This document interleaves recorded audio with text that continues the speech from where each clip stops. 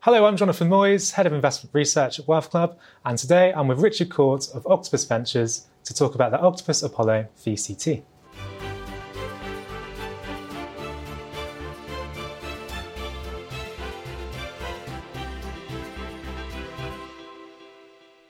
Hello, Richard. Welcome to the studio. Firstly, could you tell us a little bit about yourself and Octopus Ventures? Yes, of course. Good morning, everyone. Octopus Ventures is part of Octopus Group, which, amongst other things, is the leading VCT manager in the market.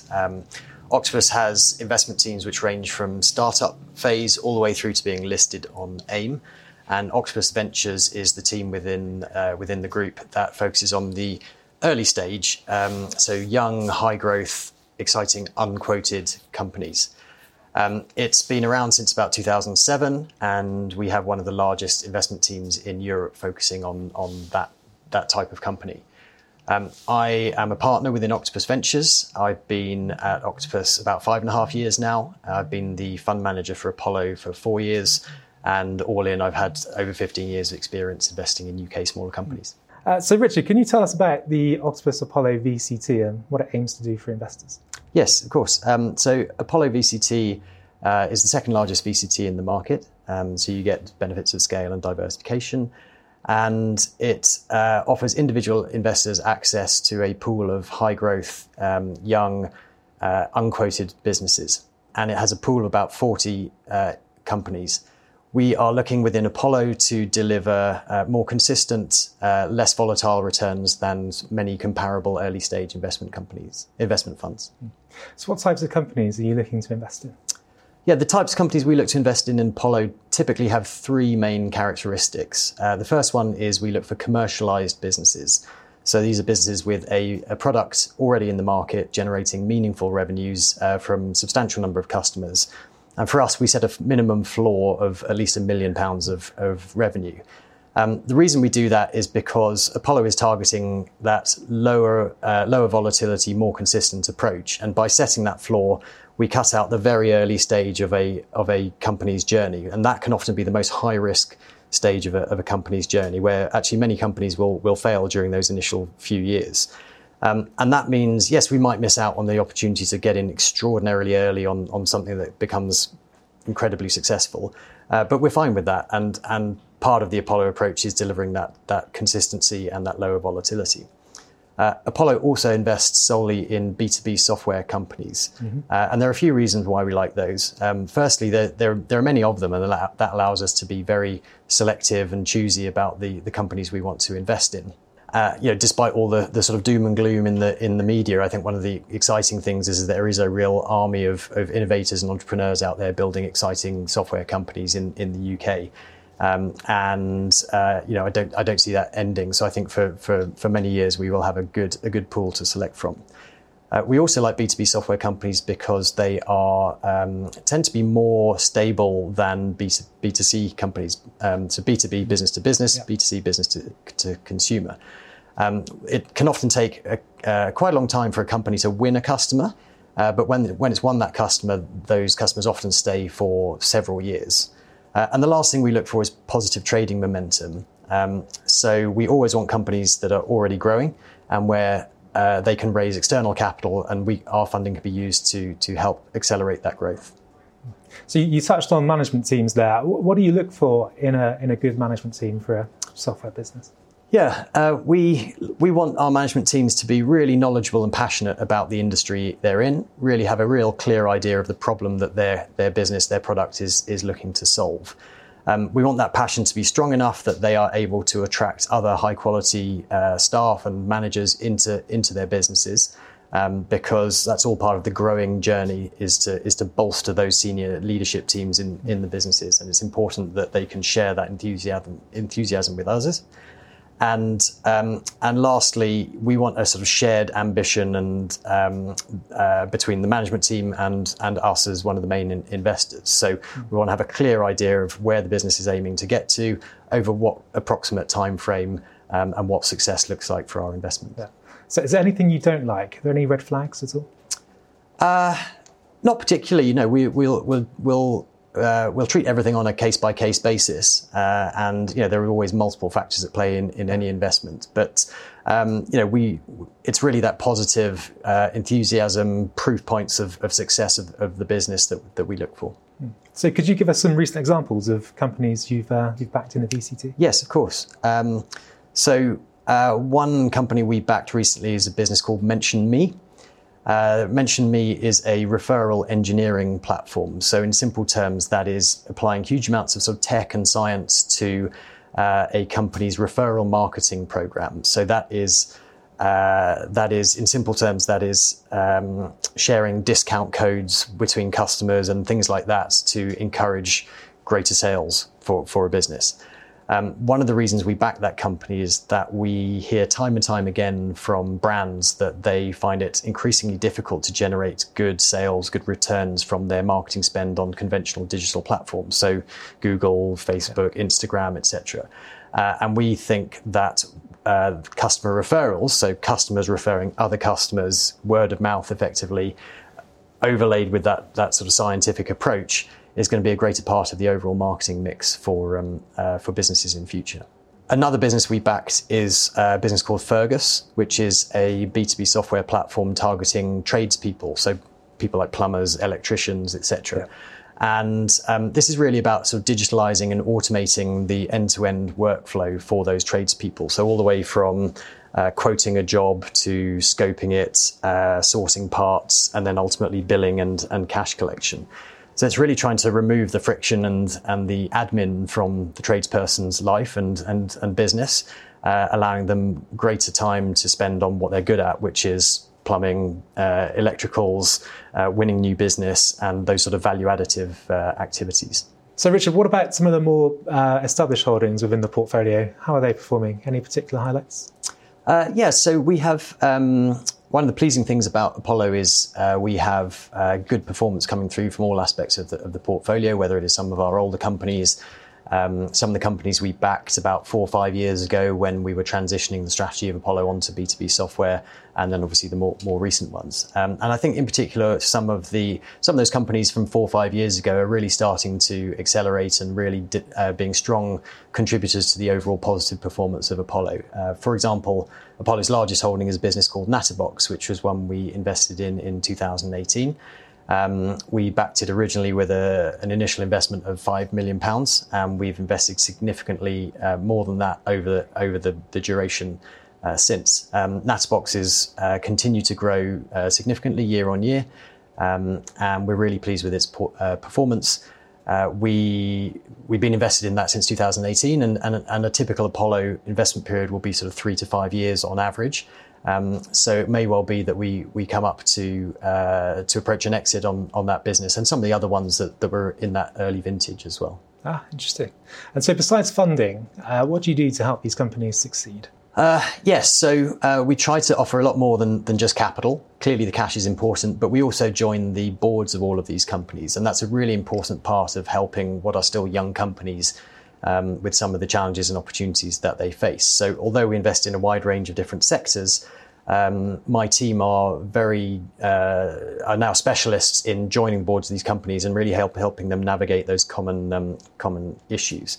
So, for example, as well as the money that we bring to companies really focus on 3 things. So geographic expansion, whether that's domestic or international. Expansion of sales and marketing, so spending more on brands, spending more on salespeople to win customers, knowing that they will then likely stay with you for multiple years. And lastly, spending on further R&D to improve the product. And often getting the balance right between those 3 factors can be really critical. So prioritization is a key point.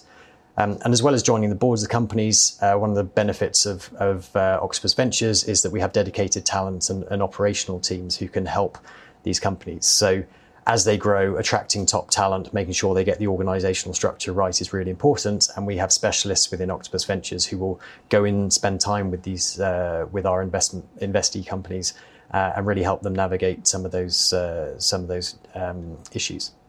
You mentioned some issues there. How is the current environment affecting, I suppose, firstly, the way you invest? So no change in the way we invest and the types of companies we look for. We still look for the same size of companies, We still look for B2B software companies, and they can continue to grow in this environment. So we're still looking for companies that can grow rapidly. I think what has clearly changed is the economic and market backdrop. But actually, a lot of that is, I think, a healthy change. So the conversations with founders and with companies is a lot more balanced now than it was perhaps a year or 2 years ago. During the pandemic period, the balance skewed quite firmly in because of the availability of very cheap capital. The balance skewed quite firmly in the company's favour.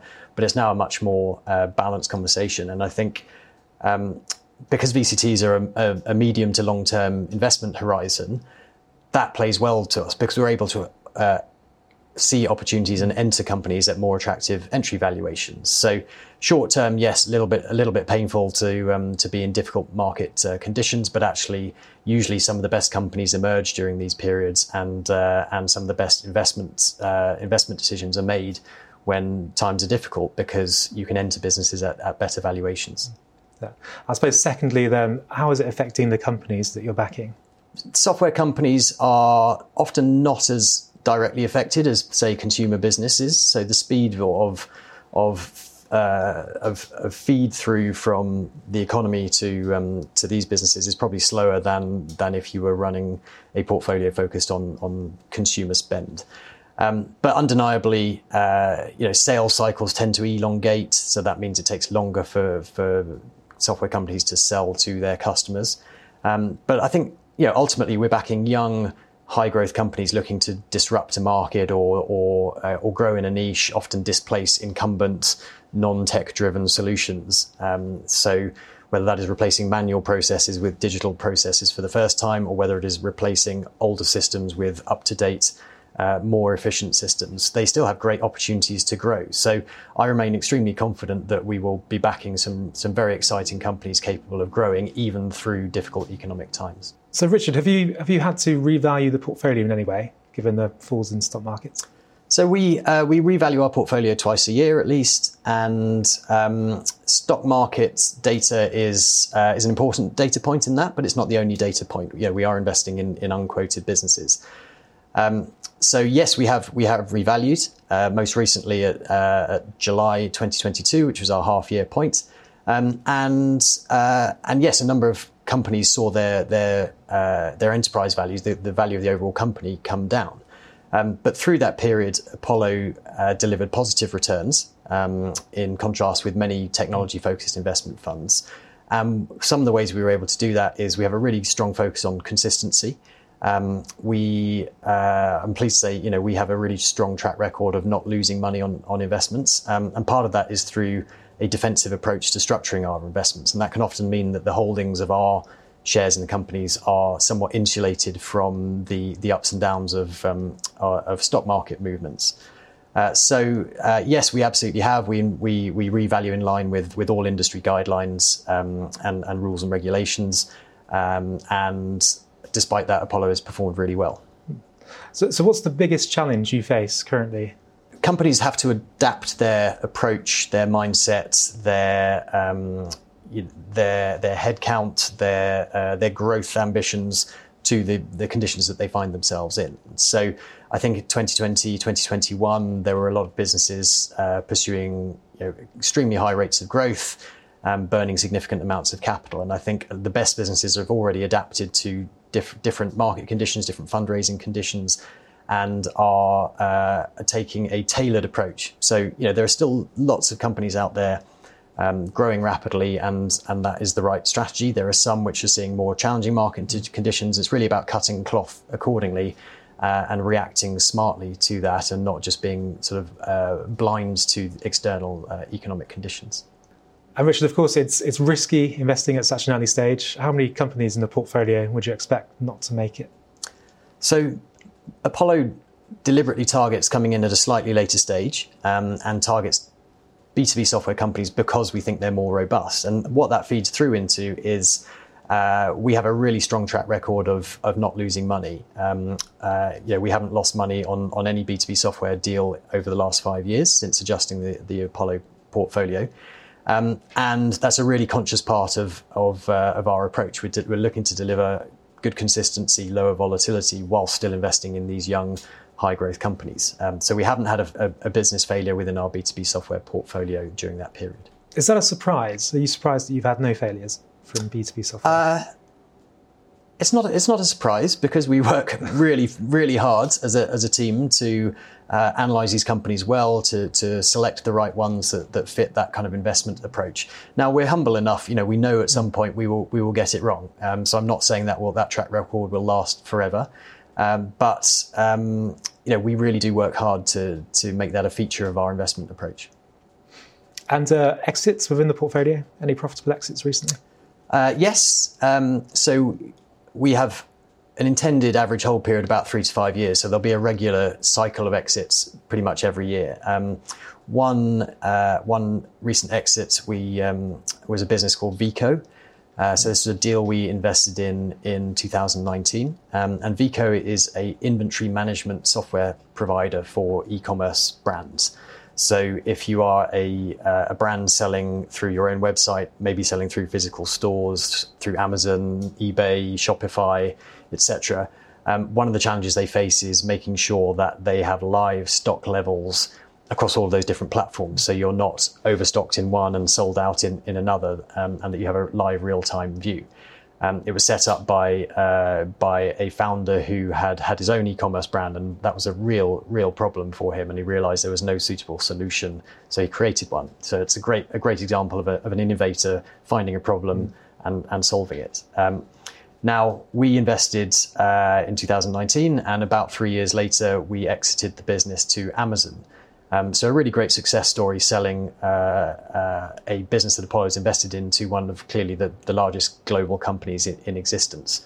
And this was a business based in Wales. So as well as the financial success, it also it brought skilled jobs to that part of the area. And Amazon now has a presence in Wales as a result. Yeah, okay. And so the performance of the VCT as a whole, how's it been performing? Yeah, I'm pleased to say Apollo's been doing really well.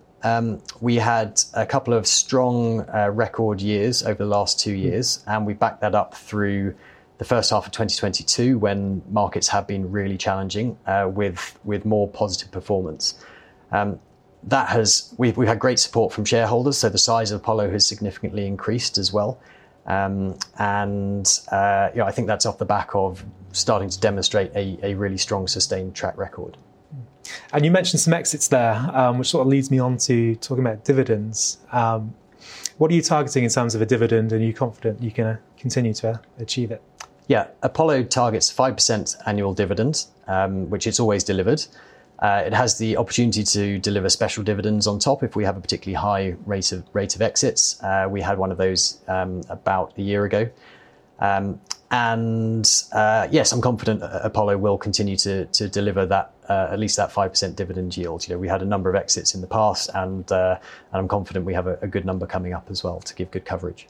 So to sum up then, Richard, I would like to invest in a VCT this year. Why should I consider the Octopus Apollo VCT?